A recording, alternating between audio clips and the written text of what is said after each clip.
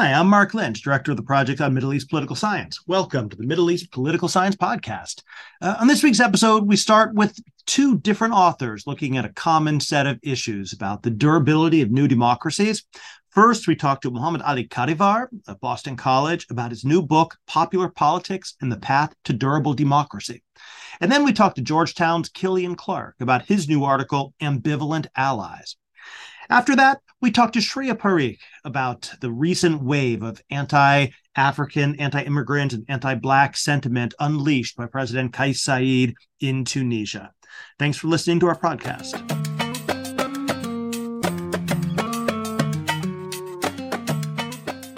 This is the Middle East Political Science Podcast. I'm Mark Lynch, and on this week's book segment, we're joined by Mohammed Ali Kadivar from Boston College, the author of the new book, Popular Politics and the Path to Durable Democracy, just published by Princeton University Press.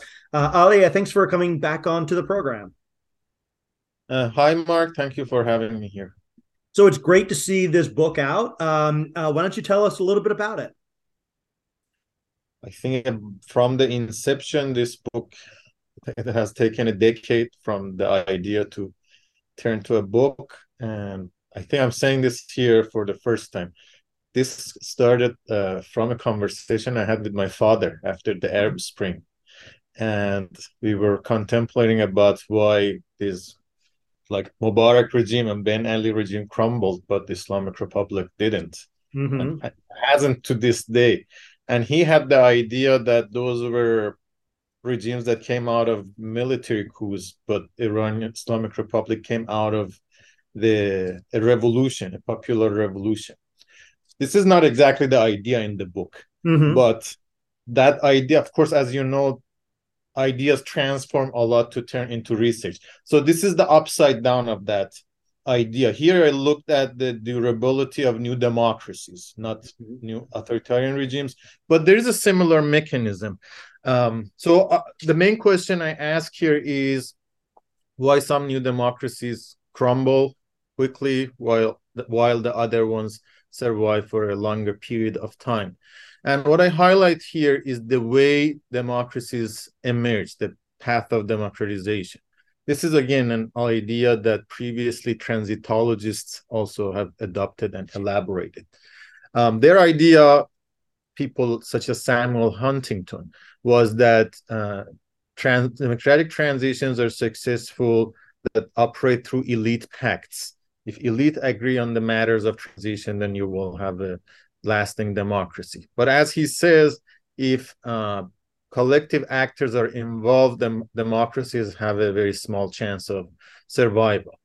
I argue the opposite here, that it's democracies that emerge from below, from periods of long unarmed mobilization that have higher chances of survival. Why? Because to mobilize over a long period of time, movements need to build an organizational infrastructure, develop coalitions, develop a discourse that mobilize people. There's just more time to think about the agenda of the transition. And these issues all matter for the transition time and for the new democracy that will come into place. The organizations, the leaderships that will be developed, the coalitions that will be built, these are crucial for that moment. So this is the main idea of the book, and then I go through the empirics, which are both quantitative and comparative. Well, so there's a lot going on there, and so one of the issues is about time, and the other is about the nature of the opposition. And so let's talk that through a little bit. Why is it that you need kind of a long period of mobilization, and what types of mobilization do you need to be seeing in order for this to work?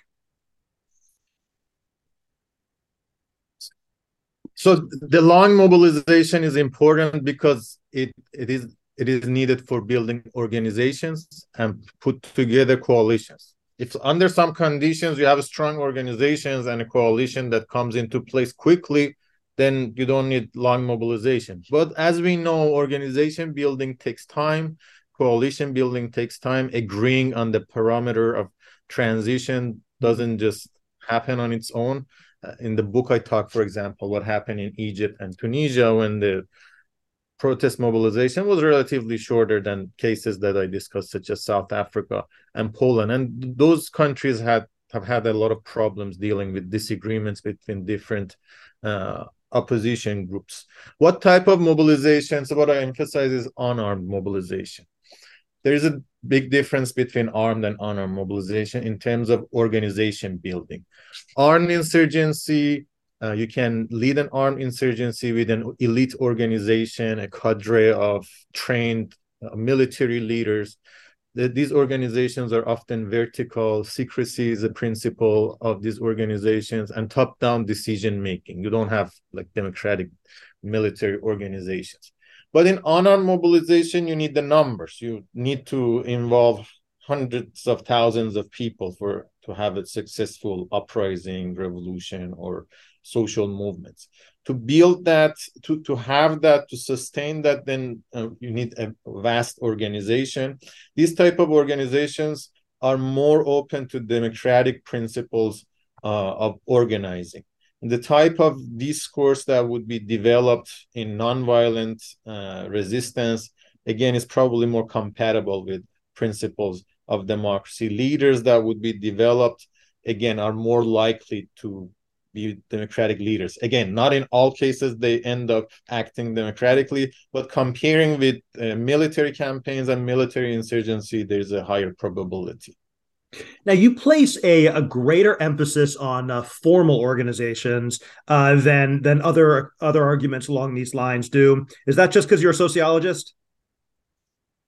Well, so think about democracy. Democracy is formal organization. It's about decision making. We need rules about our disagreement, about how to resolve conflict. So if we are trying to build a regime that has formal rules of decision making, we should be able to make this organization at a smaller level. I think it's wishful thinking to think, okay, we can't make these formal organizations at the level of a union or political party, but we can make it like countrywide level of organization. So that's one reason. The other reason is I think mechanisms of accountability could become more transparent and clear in formal organizations. Not all formal organizations are democratic. I mean, we have a long tradition of democratic centralism, which was the organizing principle of communist parties, which we know was only centralist. It was not democratic. But informal organizations, it's hard to think about how it could be democratic. What are the mechanisms of collective decision-making, collective deliberation? What are the mechanisms of accountability? So there is more room for maneuver in informal organizations to get away with democratic accountability than informal organizations. I think in those sense, formal organizations are conducive or more compatible with democracy. Now, through many of your case studies and in your theoretical argument, you place a lot of emphasis specifically on labor unions as one of the key carriers of this formal organization and mobilization. Yes, so labor unions are among one of the most important organizations of civil society, and there are reasons that I have highlighted their role. And it was not just my idea. I studied these cases of successful democratization, and labor unions were in many of them, not in all of them, but in many of them. One reason is that labor unions can grow quite large. There are just the size of the working class you have in a country, which is mostly formal working class, that get to have unions. So it allows them to grow large. You can, for example, compare them with human rights organizations. Human rights organizations also care about values of democracy, inclusivity, equality, but they're quite small in their size because what they do, they usually try to identify cases of human rights violation, and they try to publicize them, be in touch with other human rights organizations outside the country. You can usually do this with a small group of people. They could grow larger if they, for example, try to mobilize like countrywide campaigns, but they rarely do that kind of things. So that's the issue of size is important. The second is that unions are in touch with the day-to-day need of ordinary people. So they have capacity for articulating what people talk about, what people need, what they are frustrated to the national level or regional level. Another reason that they're important for democratization and transition period is unions are equally familiar with two aspects of politics, accommodation and conflict. These are two sides of politics. You can't only have conflict or only accommodation. So they go on a strike, for example, which is about conflict, and they also negotiate with their employers to get what they want. And these are two skills you need during transition periods. If you cannot provide popular pressure, you don't have leverage in negotiations. And if you are not willing to negotiate, then you can just end up in gridlocks. We see this in, like, especially new youth movement, for example.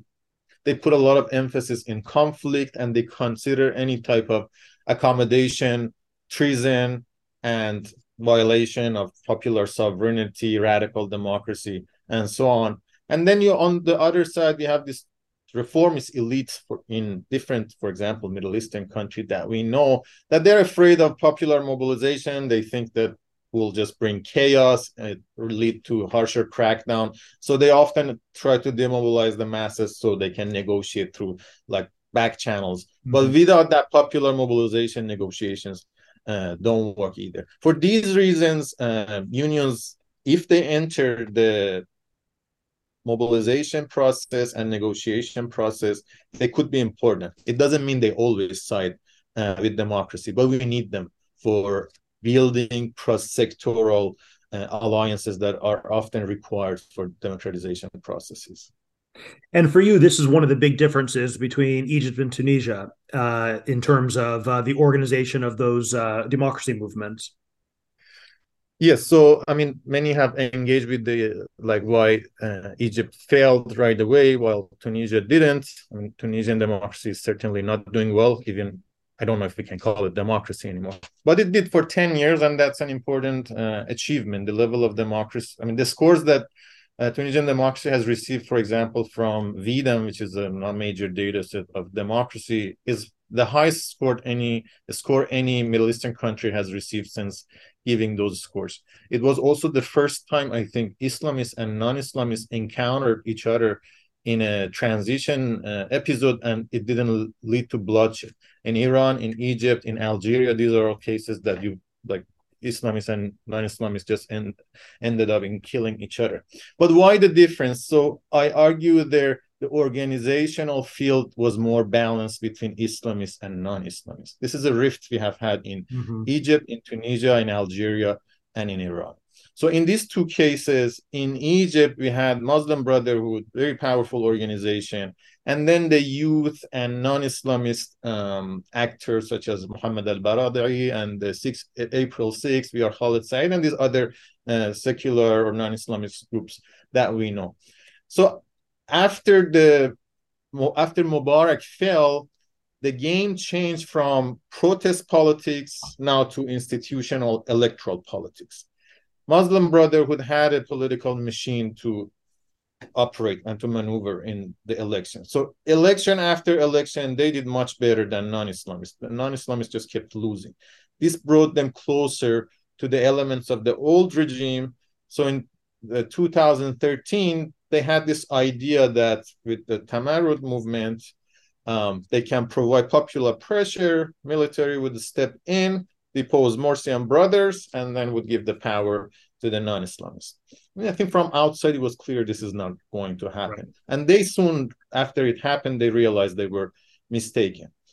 In Tunisia, the crisis was very similar. We had a weak political society, and Nahda, the Islamist party, was outside the country. They came back, but they were able to set up their branches, and they grew very quickly. So when we read the newspapers of Tunisia, we see that non-Islamists also start to be alarmed about the Islamist dominance over politics. And then this scene was polarized very quickly. There were two assassinations.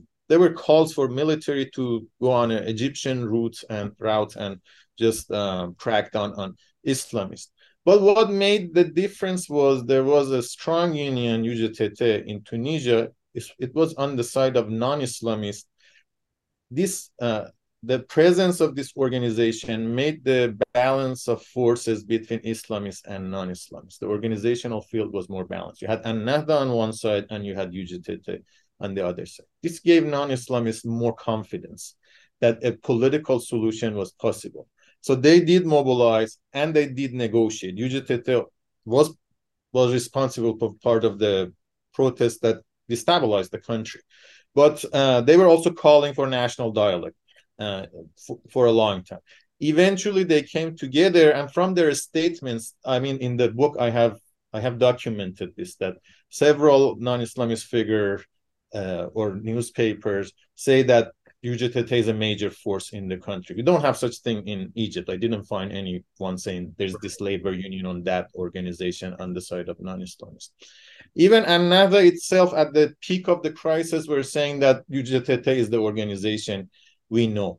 I mean, later they became part of the quartet that got the Nobel Peace Prize. The idea was that they mediated, but they didn't really mediate. They also mediated, but they were on the side of non-Islamists that also played a mediatory role.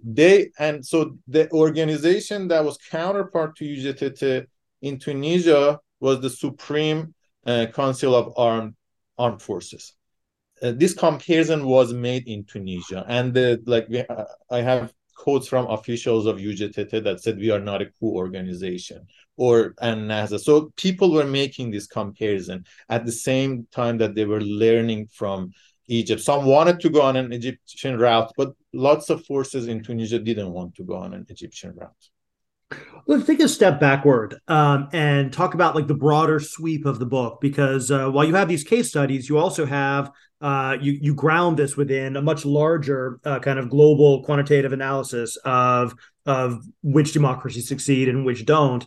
So tell us a little bit about that and the major findings you came up with there. Yeah, so this is a general argument. As I said, I argued that democracies that survive have a better chance of survival and growth are the ones that are rooted in longer episodes of protest mobilization. So to test this argument, I identified all democratic transitions that happened from 1950 to 2010. There were 112 democratic transitions in 80 countries. Some countries had more than one transition, it failed, and there was again another transition. For example, Pakistan, that I discuss in the book. For each of these transitions, I looked at the secondary sources that described that transition.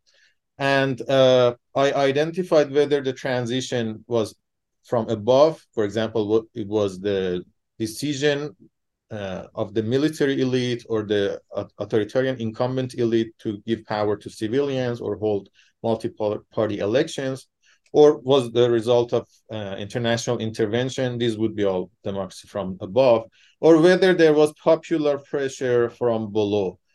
And if there was this armed struggle, or was it an unarmed movement, or both? And over how many calendar years it happened. So I created this original data set, and I merged it with other control variables about the level of economic production, GDP, oil production, ethnic composition, the type of the previous authoritarian regimes, and many other things that we can talk about. So the results, I found a significant association between the length of unarmed mobilization that lead to democratic transition and the chance of that democracy to survive. Also, the chance of that democracy to grow in terms of quality, the chance of the civil society to grow in terms of quality. The ones that were resulted from longer period of mobilization had better chance of growth. And then I looked at 5 cases that were in a way embedded in this broader quantitative analysis. So the major success stories that you have then are from outside the Middle East, Poland and South Africa. Yeah. Yes. So in recent history, I think South Africa, we can say, is the longest the pro-democracy campaign that we can learn a lot from. If we go back to the early part of the 20th century, the independence movement in India again is even longer than South Africa. It also depends on when we start to count. I could have counted South Africa much longer. But India, I don't study India, but it's worth noting that India had the longest movement for independence. India is also the only democracy that survived after the decolonization. We had other democracies that emerged in the global south, but they all crumbled immediately. But South Africa, everyone knows Nelson Mandela as a hero of South Africa. Mandela was member of African National Congress. And African National Congress was formed in early 20th century. They were doing mostly nonviolent action. They were campaigning for inclusion of Black people and colored people in South African politics. We know apartheid became more entrenched in the middle of the 20th century. The ANC continued its campaign. It was faced with violence, so they resorted to an armed struggle. That's why Mandela was arrested and ANC went to exile. Other movements continued in South Africa, Black consciousness movement, which was striving to liberate Black people from psychological oppression of apartheid. And in during 70s, there was an uprising, Soweto uprising, that students had this uprising. It was crushed, and this had important consequences for South Africa. The opposition contemplated why we failed, so one thing they highlighted was issue of organizing. At that time, ANC had become kind of irrelevant to politics in South Africa. So it was a kind of return to politics of ANC. Part of it was organizing, another part was coalition building, because ANC was more inclusive in its politics than BCM. ANC would be open to white people that were also for the cause. They also had partnership with South African Communist Party that were not all Black people. So the labor movement also started growing, and after the repression, South African government kind of a few years after made a few openings to kind of channel the grievances within the system. In 1980s is when we have a lot of organizing and mobilizing in South Africa. We have the emergence of a new umbrella organization, United Democratic Front, that coordinated campaigns of nonviolent action within the country, and they really popularized Mandela as a leader of the movement, also the other leaders of ANC that were in exile at the time. We also had the emergence of a trade union, COSATU, in the country, which until today is the largest union in the country. So what we see in South Africa, we have mobilization over a long period of time. Activists contemplate about their losses, they learn, they emphasize more organizing, they make coalitions. So the labor union part of the movement and ANC and United Democratic Front were not all on one side. But the uprising of 1980s brought the labor union COSATU closer to ANC and United Democratic Front. In terms of discourses, they also came closer to each other. So in end of 1980s, there was basically a deadlock between the opposition and government. So government decided at that time that they wanted to negotiate. And it was clear who to negotiate. So Mandela was released, the leadership of opposition leadership came back to South Africa of ANC, UDF, United Democratic Front, was disbanded, and ANC became the leader of the opposition. When we read the story, and it seems very easy, but when we compare it with more recent cases of revolutions or transitions, we see we shouldn't take it for granted that a political party can speak on behalf of the opposition and be able to make negotiations and concessions without the whole front crumbling. I mean, look at Egypt. The different factions of opposition didn't agree about what to do after, even in Tunisia and in many other cases. In Poland, we see a similar story. So again, we have had opposition to the communist regime starting from 1950s, in 60s and 70s. Three different factions mobilized in Poland. We had the Catholic Church, which is part of national identity in Poland. We had intellectuals and students and workers. And they mobilized initially separately over 3 decades. It's in mid-70s to late 70s that after losses and after each movement was faced with repression and couldn't continue, that different part of the movement recognized that they should come together, they should make a coalition. And this coalition was built both at the organizational and discursive level. At the organizational level, we had the formation of different organizations with shared membership. At the discursive level, they defined the identity of a Polish person to be a Democrat, to be a worker and intellectual at the same time. So these identities wouldn't be in contradiction with each other. In 1980, we have the emergence of the Solidarity movement, and Solidarity expands. For the first time, communists led an independent union to exist in the country. A few million people became members of Solidarity. They practiced organizing, democratic skills. They mobilized throughout the country. There were small, Solidarity was more an umbrella union. So there were teachers union, industrial workers union, nurses, and so on and so forth. In 81, there was in a state of emergency. Solidarity was disbanded. They arrested their leaders. A few years after they were released, Solidarity continued underground, but much more restricted. Again, in 1988, there were 2 waves of strike after a situation of economic crisis for the Communist Party. And then they decided to negotiate. It was clear who to negotiate with. Solidarity had established itself as the spokesperson of the opposition and Polish society. So they were able to negotiate. They had the society in their back. The results of negotiations was not as democratic as it was in South Africa. In South Africa, there were 4 years of negotiations between 1990 to 1994, and they wrote a democratic constitution as a result. The result of negotiations that Solidarity had with the communists in Poland would have been resulted more in something like an electoral authoritarian regime. But it was the result of the first election that Solidarity had a landslide, and that changed the momentum. It was also important that they had the organization to campaign on the ground and collect the vote for them.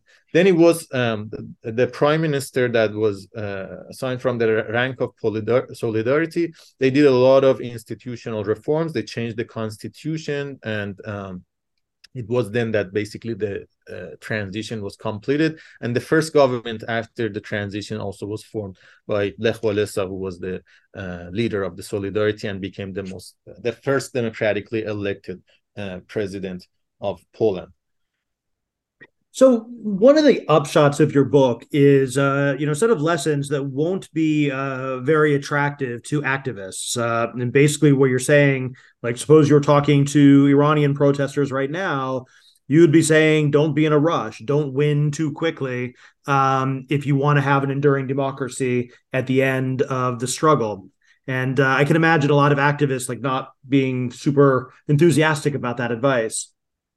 So, I mean, I wouldn't say don't win too quickly. If you can win quickly, I mean, be my guest, go for it. But what I would say, I say this is a long road. So when I look at the political scene in Iran, I see this idea that just get out the people, let's have some big protests, this regime would fall and all of the problems would be solved. And some of them would say even we should not talk about what comes after. They say it's a couple of these like celebrities that have become influential in Iran have said it's treason if you speak about the type of government that should come in place of the Islamic Republic. I would say these are issues to be talked about today. We cannot just leave it for the day after the fall of the regime, because it is hard to bring down an authoritarian regime. I would say it's harder to build a democratic regime. Like destroying is easier than building something. And I would say we can't put all of our emphasis to get people out. I mean, yes, we do need to get people out, but we need to organize to get the people out. So part of our energy should go into the organizing, and what kind of discourse would create organization building. I see a lot of discourse right now. For example, again, we're talking about Iran. A dominant discourse, at least among part of the opposition, has a lot of emphasis on the wrongdoing of Islamic Republic, how evil Islamic Republic is, and there is a lot of anger. And the strategy is let angry and identify everyone that is associated with the Islamic Republic and make them the subject of our anger.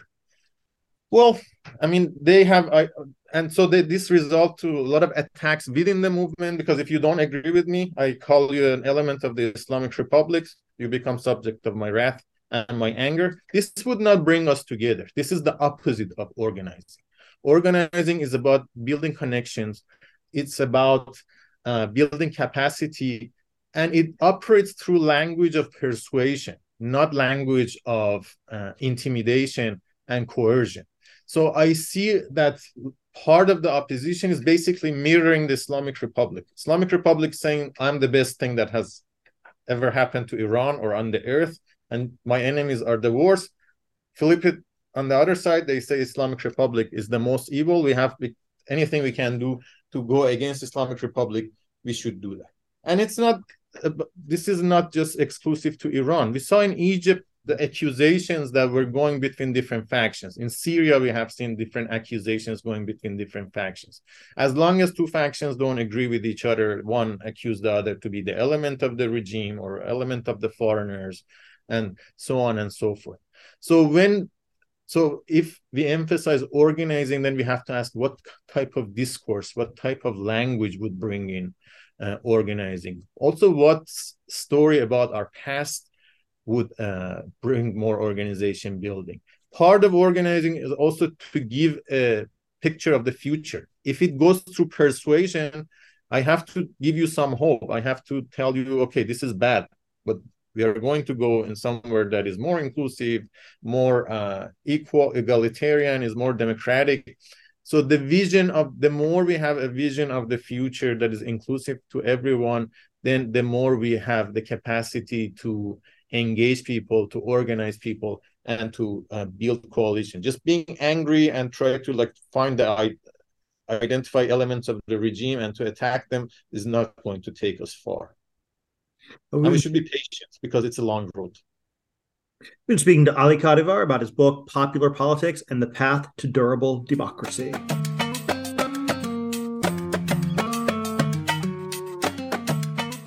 This is the Middle East Political Science Podcast. I'm Mark Lynch, and now we speak to Killian Clark of Georgetown University, the author of a new article, Ambivalent Allies, How Inconsistent Foreign Support Dooms New Democracies, just published in the Journal of Peace Research. Killian, thanks for coming back onto the show. Great to be here, Mark. Thanks for having me. So tell us about this new article. Yeah, so this is an article that emerged out of research that I was doing for my dissertation. My dissertation and forthcoming book is examining the phenomenon of counter-revolution, and it focuses on the case of Egypt and the 2013 counter-revolution in Egypt. And I'm not an IR scholar, but as I was doing this research, I couldn't help but notice the importance of international actors in the sort of drama that took place between 2011 and 2013 in Egypt. And I started to pay more attention to what these dynamics looked like, and noticed something sort of interesting in what had happened in Egypt. And as I paid more attention to this and went through my interviews and thought about this a little more theoretically, I came up with this concept of ambivalent allies, which I thought really characterized what had happened in Egypt, particularly in describing the relationship between the United States, which of course is the most important foreign patron in Egypt, and the government that was elected in 2012 that was led by Mohammed Morsi and the Muslim Brotherhood. And so what the piece argues is essentially that foreign ambivalence or ambivalent allies is something that can be really harmful to new democratic governments, particularly following these sort of unarmed revolutions. The theoretical argument is basically that governments that are faced with ambivalent allies are kind of in a bind, right? So what ends up happening, and what ended up happening in Egypt, is the government believes that it has strong backing from a foreign power, and this is basically the position that the Morsi government had. They thought they had a strong ally standing behind them. But in fact, there was a lot more ambivalence in the relationship between the United States and Egypt. And within the Obama administration's foreign policy team, there was a lot of inconsistency and disagreement about the way to approach the transition and the degree of support that the U.S. government should be providing. And Morsi's team wasn't really aware of this. They weren't aware of the extent of the inconsistency within Obama's foreign policy team. They believe that they had the backing of the United States. That's what they were hearing from their interlocutors and the folks they were talking to. And as a result, they made some decisions during that year when they were in power that I argue they wouldn't have made if they had known the extent to which the United States had sort of second doubts about about the transition and about the prospects for democratization. They ended up ruling in a much more narrow and insular way than I think they would have otherwise. They ended up kind of cutting out their formerly their allies, the sort of secularist wing of the Revolutionary Coalition, and they ended up, ruling really with just their own narrow coalition and their own base as the sort of backing for their government, the backing and the support of the United States. So paradoxically, I kind of argue that situations in which situations in which a foreign ally is a strong backer of a democratic government are obviously good for the prospects for democratization. But paradoxically, actually, there are situations where if the government knows that the main foreign powers are standing against it, they will actually build a broader coalition. They will rely on a broader domestic base. And I make this case using a shadow case from Madagascar in the 2009 uprising in Madagascar, and show that if you actually have strong antagonism from the foreign community, you're going to rely on a broader base and you're going to rule in a less narrow and less exclusivist manner. So that's the counterfactual that I'm kind of playing out that I think might have happened in Egypt if Morsi and his team had known how unsure Obama's foreign policy team was about his government and the prospects for democracy more broadly in Egypt. And so the key actors inside of Egypt are getting mixed messages, and the military is getting signals that maybe some people wouldn't be so upset to see Morsi gone. Yeah, exactly. So, I mean, specifically, I think what happens in Egypt, and I relied on my own interviews for this, but I also relied on some really good reporting by David Kirkpatrick, who's written a book on Egypt. But essentially what happened in Egypt was Morsi and his team. Morsi came into power. He and his team didn't have really strong prior relationships with the U.S. government. So they were mostly interacting with the U.S. ambassador to Egypt, Ann Patterson, and a couple of other foreign policy officials who were in touch with them. And Ann Patterson, really was a strong supporter of the Morsi government and was trying to make things work. She was even known among opponents of the Morsi government in Egypt as a sort of, a brotherhood lackey or a brotherhood. I mean, that's how they would refer to her, right? Because she was seen as so supportive of the Morsi government. But what was happening back in Washington was that a lot of other senior members of Obama's foreign policy team were much more skeptical of Morsi. A lot of them had been skeptical about the prospects for a successful democratic transition in Egypt from the beginning.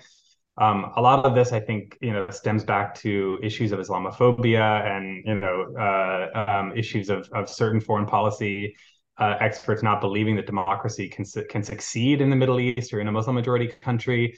There was a lot of skepticism towards the Muslim Brotherhood as an Islamist organization.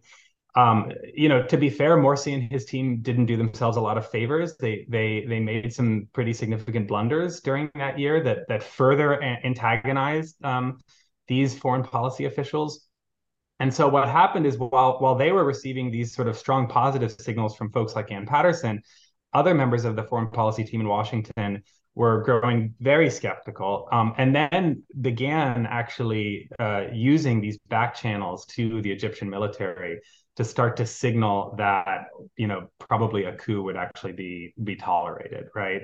And that it wouldn't be met with a strong response from Washington. Because from the military's perspective, the major concern they had in taking back power and stepping in was that they were going to jeopardize their relationship to their major foreign patron, right? I mean, the Egyptian military receives $1 billion in US aid every year. So that's a really important relationship for them. And they wanted some signals, some assurances that there was not going to be serious blowback if they stepped in. And, largely due to the reporting of David Kirkpatrick, we know now that they actually did receive those signals through various different channels. Now, the theoretical contribution here is kind of an interesting mechanism that you identify, that you've got a local balance of power, but it is shaped by the perceptions of what kind of international support you're likely to get. And those can be really, quite different because of the private information that each side is receiving, and that, can lead to some really unusual or unpredictable bargaining dynamics. Yeah, that's right. Yeah, so I sort of use these concepts from IR theory, sort of this idea of fuzzy signals and or noisy signals, I should say. Mm-hmm. And in the case of Egypt, the military had much stronger prior relationships with folks in Washington, so they had these back channels, so they could receive much more direct and clear signals than the Morsi administration could, because they didn't have these pre-existing relationships. So they were really relying on what Ann Patterson was telling them, what Obama was saying in his official speeches, the kind of the official public-facing foreign policy, which always throughout the transition was that the United States was standing behind this project and was backing democratization. That was always the official policy. But they didn't have these private back channels that would have allowed them to get these clearer and more direct signals. It's not like these disagreements were a great public secret, though. I mean, they could have just read the New York Times. Yeah, I mean, it's true. It was known from the beginning that, even during the 18 days, that there were these heated debates within Obama's foreign policy team about whether to stand behind Mubarak or when to jettison him, or what kind of, So yeah, they maybe they were a little bit naive, but I met with some quite senior members of his team, of Morsi's team. Those who are not currently in prison, and they were pretty adamant that they, in a sense, they weren't so much naive, but one of their advisors put it to me in an interesting way. He said, I really thought that we were past the era of U.S.-backed coups. I thought that just was an era that had ended, and that this was not something that the United States could get away with in 2013. So that was an interesting way of thinking about it. That he knew what the interests were. He knew that there was disagreement, but he just didn't think that the United States would accept a military coup like that. And it's interesting to kind of think through theoretically then kind of what is more important: public signaling, private communications. What do you put more weight on? Because private communications can pretty easily be cheap talk. And public statements might be seen as having more binding force. But in this case, the opposite seems to have been true. Yeah, that's true. Yeah, and I think a lot of it comes down to, who has built these relations. I mean, the Egyptian military has all these long-standing relationships with the U.S. military. So now we're talking outside of the official foreign policy channels. And these go back to, a lot of Egyptian military officers have been trained in the United States. They come over here, they meet. So a lot of the signaling, a lot of the folks who were engaged in this back channeling and these private signals were actually folks in Obama's team who were more tied to the intelligence and military organizations. The other issue that I think is interesting in this case is, to what extent did new democratic governments rely on foreign support versus domestic support, right? So in Morsi's case, I think there was a very clear sense that they were trading domestic support for foreign support, right? They were willing to go without the support of the secularist wing of the original revolutionary coalition, because they thought that the United States backing was enough, right? And would replace that essentially. And that was a calculation made, right? That was a more valuable set of allies, right, if you will, than their potential domestic allies, right, which had arguably helped bring Morsi to power in the first place, because Morsi was elected in part due to the support of the electoral support of a lot of folks from that wing of the original coalition. As you know from your own research and everything, I mean, these issues were hotly debated in the Egyptian public sphere at the time, and conspiracy theories were rampant. And you mentioned the discourse around Ann Patterson and Hillary Clinton, and this stuff was widely discussed. But what it sounds like is that the Brotherhood thought that they could ignore all of that because they were getting private communications from the U.S. government. Yeah, I mean, obviously these were really tumultuous times, and governing during these times is extremely challenging.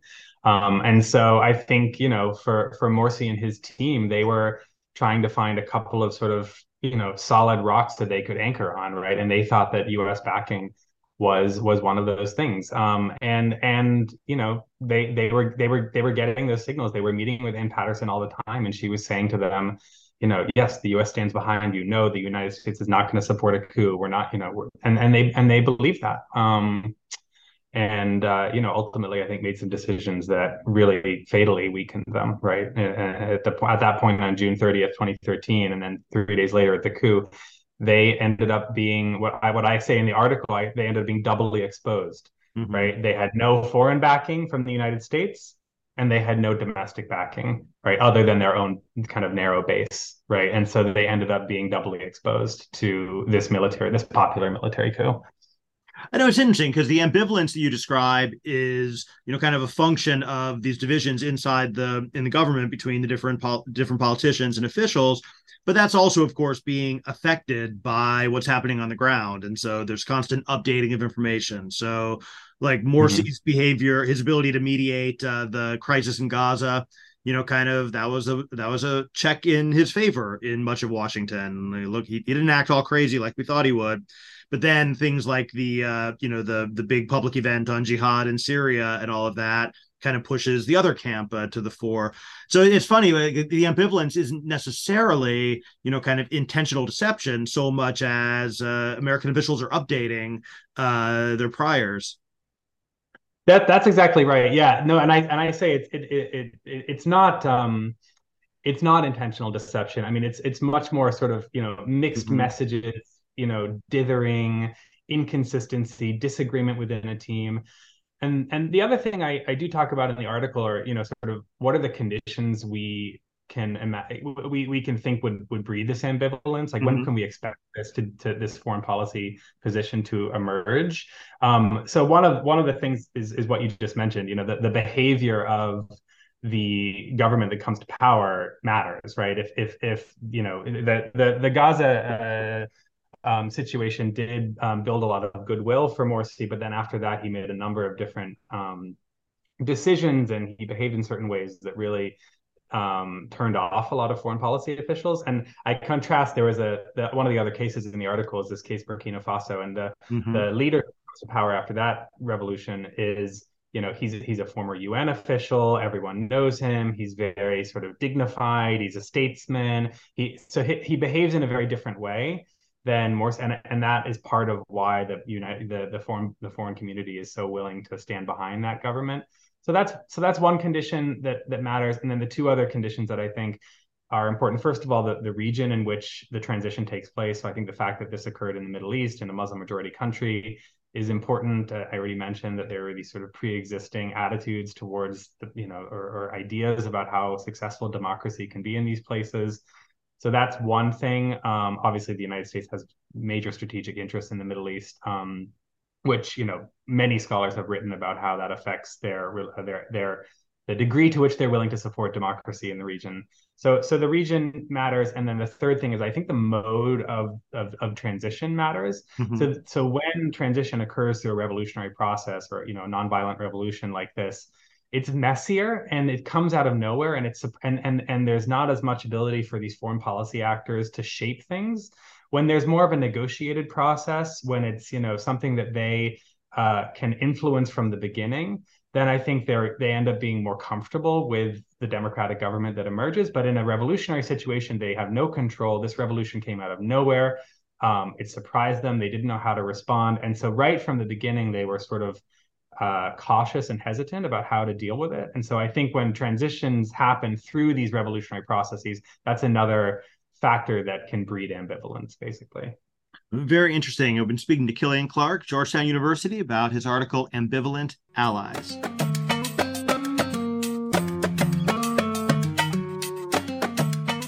This is the Middle East Political Science Podcast. I'm Mark Lynch, and now we're joined by Shreya Parikh, a PhD candidate at CERI Sciences Po and also at the UNC Chapel Hill. She's the author of a short article that just came out about the recent wave of anti-immigrant and anti-Black racism unleashed by Tunisia's President Kais Saied. Shreya, thank you so much for joining us. Tell us a little bit about what's going on in Tunisia and how it relates to your research. Well, thank you, Mark, for having me, and I'm glad you have a very generous reading of the article I just published. So what is going on in Tunisia? So we had the president of Tunisia, Kais Saied, who had a meeting with the National Security Council, and in this meeting, he discussed how there needs to be urgent measures, and I'm quoting the text that was published on the official Facebook page. That there needs to be urgent measures to counter the influx of irregular migrants from sub-Saharan Africa. He also used a lot of language so that sort of traces itself to like conspiracy theory type theories. Where he was saying that there are hordes of irregular migrants coming to Tunisia, and this is a part of some conspiracy. Some some groups have been given funding since 2011, so that the Tunisian state erases its Arabo-Muslim identity and becomes an African nation. So he publishes a speech, and just after that, you have just an unleashing of society level violence supported by both the state members as well as civilian society members against anyone who falls into the category of African. So coming back to this term of African, which is, there's this use in Tunisia of the term les Africains. And one would naturally ask, like Tunisia, which is located in the African continent. So who are these Africans they are against? So in the Tunisian vernacular, the use of the term les Africains, Africans, it is used specifically to name Black bodies, usually of sub-Saharan African origin. So, I mean, the immediate idea is that les Africains, the Africans, are Black people of sub-Saharan African origin, and who are. So I'm describing the social imagination of like the Tunisian, the vernacular. That they're illegal, that they're trying to take away Tunisian jobs, that they are eating away all the food products that are less and less visible on the Tunisian supermarket, in the Tunisian supermarkets, like milk, rice, coffee, sugar. So there's this discourse there.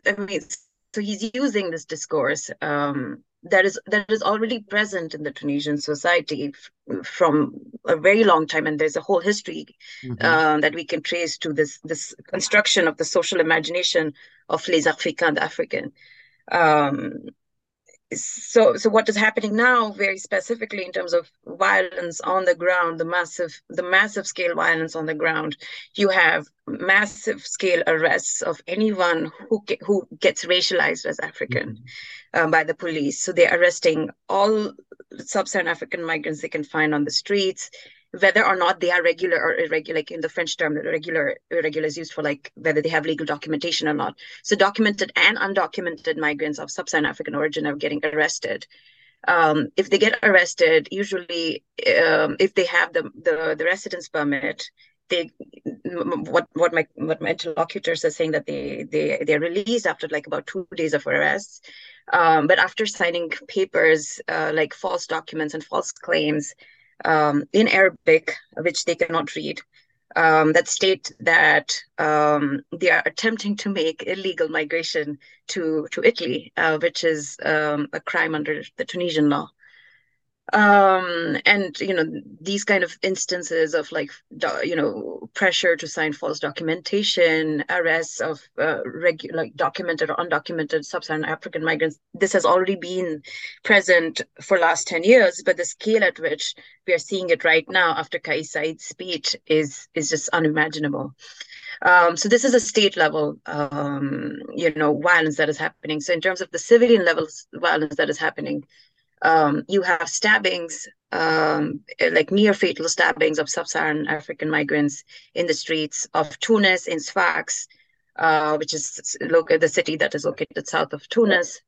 You have kidnappings.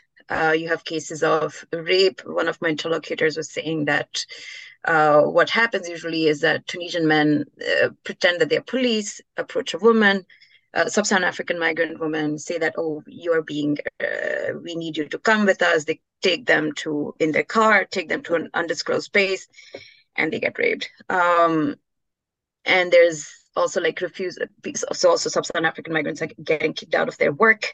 They're getting kicked out of their homes. They're finding themselves without shelter. A lot of them are just camping currently in front of like the institute, the IOM, which is the International Organization for Migration. Yes, thank you. A lot of them also camping in front of the Côte d'Ivoire, so Ivory Coast embassy, just to ask for like repatriation from their embassy. And it's just become very violent. I mean, there was already a lot of violence against sub-Saharan African migrants, whether they're documented or not, because there's always been an assumption that they're illegal, irrespective of their documentation status. But this has unleashed something genuinely new. Yeah, this is very new. The scale is new. So the foundations of this type of violence has already existed, both at state level and in the civilian, the civilian society level. But the scale we see right now is beyond imaginable. And it's not just migrants, though. As you pointed out, it extends to racialized Tunisians as well. Absolutely. So it is not, the violence we are seeing today is not necessarily pointed out against the image of Black Tunisians, but because Black Tunisians, many of them are assumed to be sub-Saharan African migrants.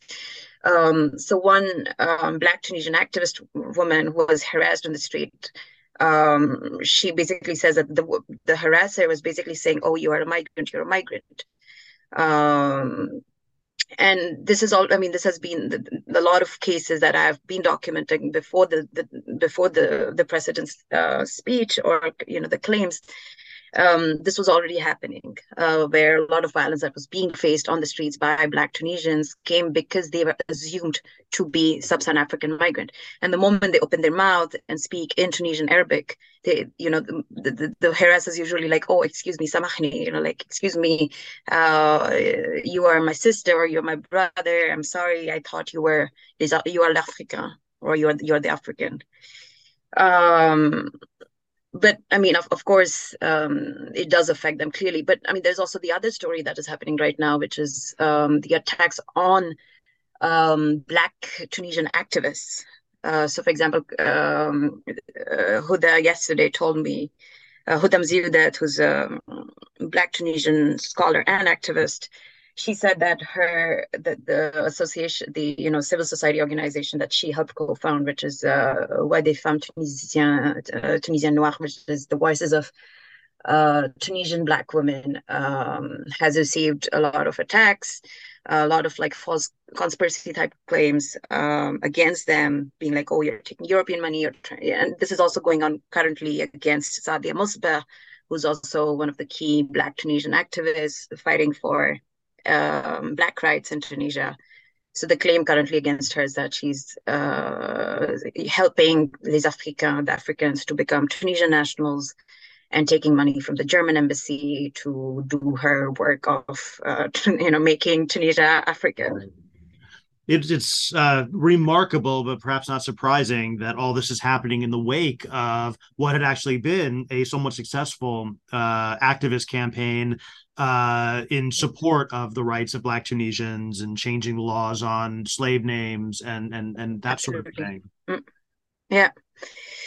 Yeah, I mean, this is very surprising, and I think there is a paradox to this, to what, I mean, again, quoting the conversation with Khodam Ziud that's yesterday, where she says, like, there was a racial awakening, and now there's the racial, what's the term she used? Just hatred, like, forms like racial hatred.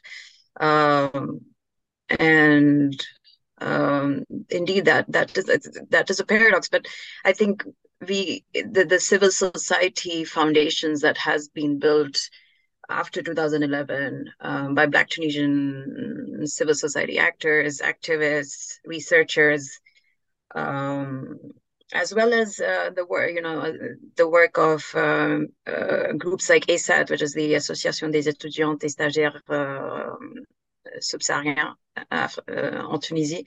So it's like the association of like sub-Saharan students and interns in Tunisia.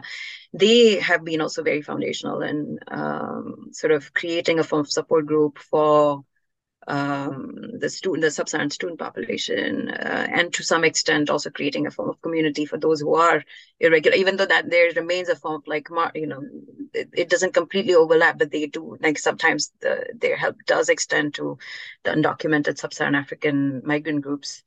So they are there. I think that moment has created the solid foundation on which there is support provided to those affected today, because all this foundation of the different civil society groups happened in the post 2011. Yeah, whatever context that was, political, economic. Yeah.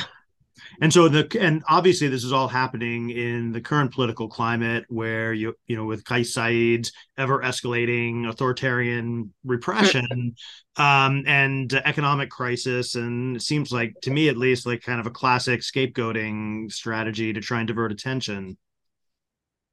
Yeah, absolutely. I mean, my interpretation of the event is that he is using any claims that can sort of give away, sort of like outsource his responsibilities to any form of other, like easy other, and the other has, the other that has been scapegoated has been all forms of political opponents, NGOs, who are like, his conspiracy theories is that that there's money coming in from abroad to change like Tunisia, to attack Tunisia, our great nation, and now of course les Africains, he's basically using the discourse that has already been present at the civilian level, and in the society level. You have so this kind of discourse I had already heard before, where like women and men claim that, like Tunisia is going to be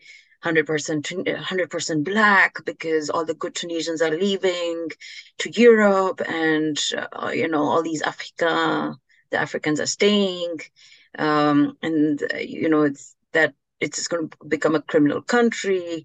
So these kind of this discourse has been there and like slowly proliferating in the society, and he sort of just picked it up, like other members of like the political administration who have taken it up and instrumentalized it for their own personal gains. I mean, that is my interpretation, is that it's a total instrumentalization and sort of outsourcing of responsibilities. And of course, the focus on migration, as you point out in the article, is also ironic because of the ongoing migration crisis to Europe, and the doubly implicated nature of Tunisia and all of that, as they try and respond to European pressures to control migrant flows. Yeah, I mean, I think there is a paradox here in terms of relationship with migration regime, the global migration regime that puts Tunisia somewhere in the middle as a transit site. Of course, there are Tunisians trying to go to Europe. There are also sub-Saharan migrants trying to go to Europe via Tunisia, and the paradox is that Kais Saied is using a far-right rhetoric against these people. It's what I found very ironic is this use of very white supremacist great replacement ideology. I don't know if he himself has made the link. That is the question I'm asking. Is he thinking through what he's saying? Is he consciously making the link? I think it's dangerous to say like, oh, he thought about like great replacement and like, took it over. Maybe it's just like long-term internalization of these ideas, and he just sort of is spewing whatever is coming. I mean, that's a question I'm asking, is like, was he intentionally looking at this great replacement ideology? Like, so Eric Zemmour, the French far right politician who is known for espousing this great replacement ideology, he tweeted the next day being like, oh, look at Tunisia, they are also facing these like hordes of migrants, and this is like, the fact that there is a great replacement also happening everywhere. No, so that's a question. We don't know the intention. We don't really know the intention. What we can do is interpret his intentions. Tell me. One last question though is, so I saw the Tunisian tennis star Ons Jabeur, she tweeted, that kind of the famous cover of the African and Arab, unity, that sort of thing. I don't know how that played out, but have there been pushback to this racist campaign by civil society, by other public figures, or is everyone kind of swept up in this madness? I think everyone is people who see this as a racist discourse, who see the president's discourse as a racist discourse, and are just seeing the violence as violence. Of course, they are also sort of by the overwhelming scale of this violence and trying to help out on the ground. But they're also denouncing. I think both what you said is happening at the same time, where everyone is completely overwhelmed by what is going on, but also they are putting in all the effort to denounce it. So on the 25th of February, there was a big march in Tunis that was organized to denounce this. Of course, the usual complaint is that the people who were there are the usual protesters. It's the people who have already been speaking against racism in the Tunisian society. Feminists and NEMTI members. NEMTI is like Sadia Mosbeh's association, denouncing anti-Black racism. No, I think everyone who sees this as racism is denouncing it. But then there's also, at the same, I think what is happening is that people who are denouncing it, I feel like they're speaking with each other rather than speaking outside the bubble to those who are with like this ideology, who use this ideology or convinced by this ideology that there is indeed a great replacement. So I feel that there is no, I wouldn't say there's no conversation happening, but I feel like I don't know. Every time I think about that, I feel like I'm just frozen. Like, of course, I'm writing, I'm speaking, I'm trying to like document everything openly. But who is my audience? The audience is usually people who already know what is going on, who are aware of these things. So the great question is, of course, like, how do you bring this conversation of like, that people who are denouncing with facts and everything, to the people who are, proliferating this very racist ideology. Like, so you have so many Facebook groups who are just who are spreading, where this discourse is spreading very easily. I don't know. That's a question that I still have, and I hope that somehow I think this is also a very universal question, when you have people that I also saw in India, when you had like immense anti-Muslim hatred, and you still have a lot like an immense anti-Muslim hatred by the Hindutva ideology. But the people who are speaking up about the violence of this Hindutva ideology end up sort of speaking among themselves. Right. And not to those who are spreading the violence of this Hindutva ideology. So yeah, it's a very universal question I'll end with. Great. Well, thank you, Shreya, and we look forward to talking to you again.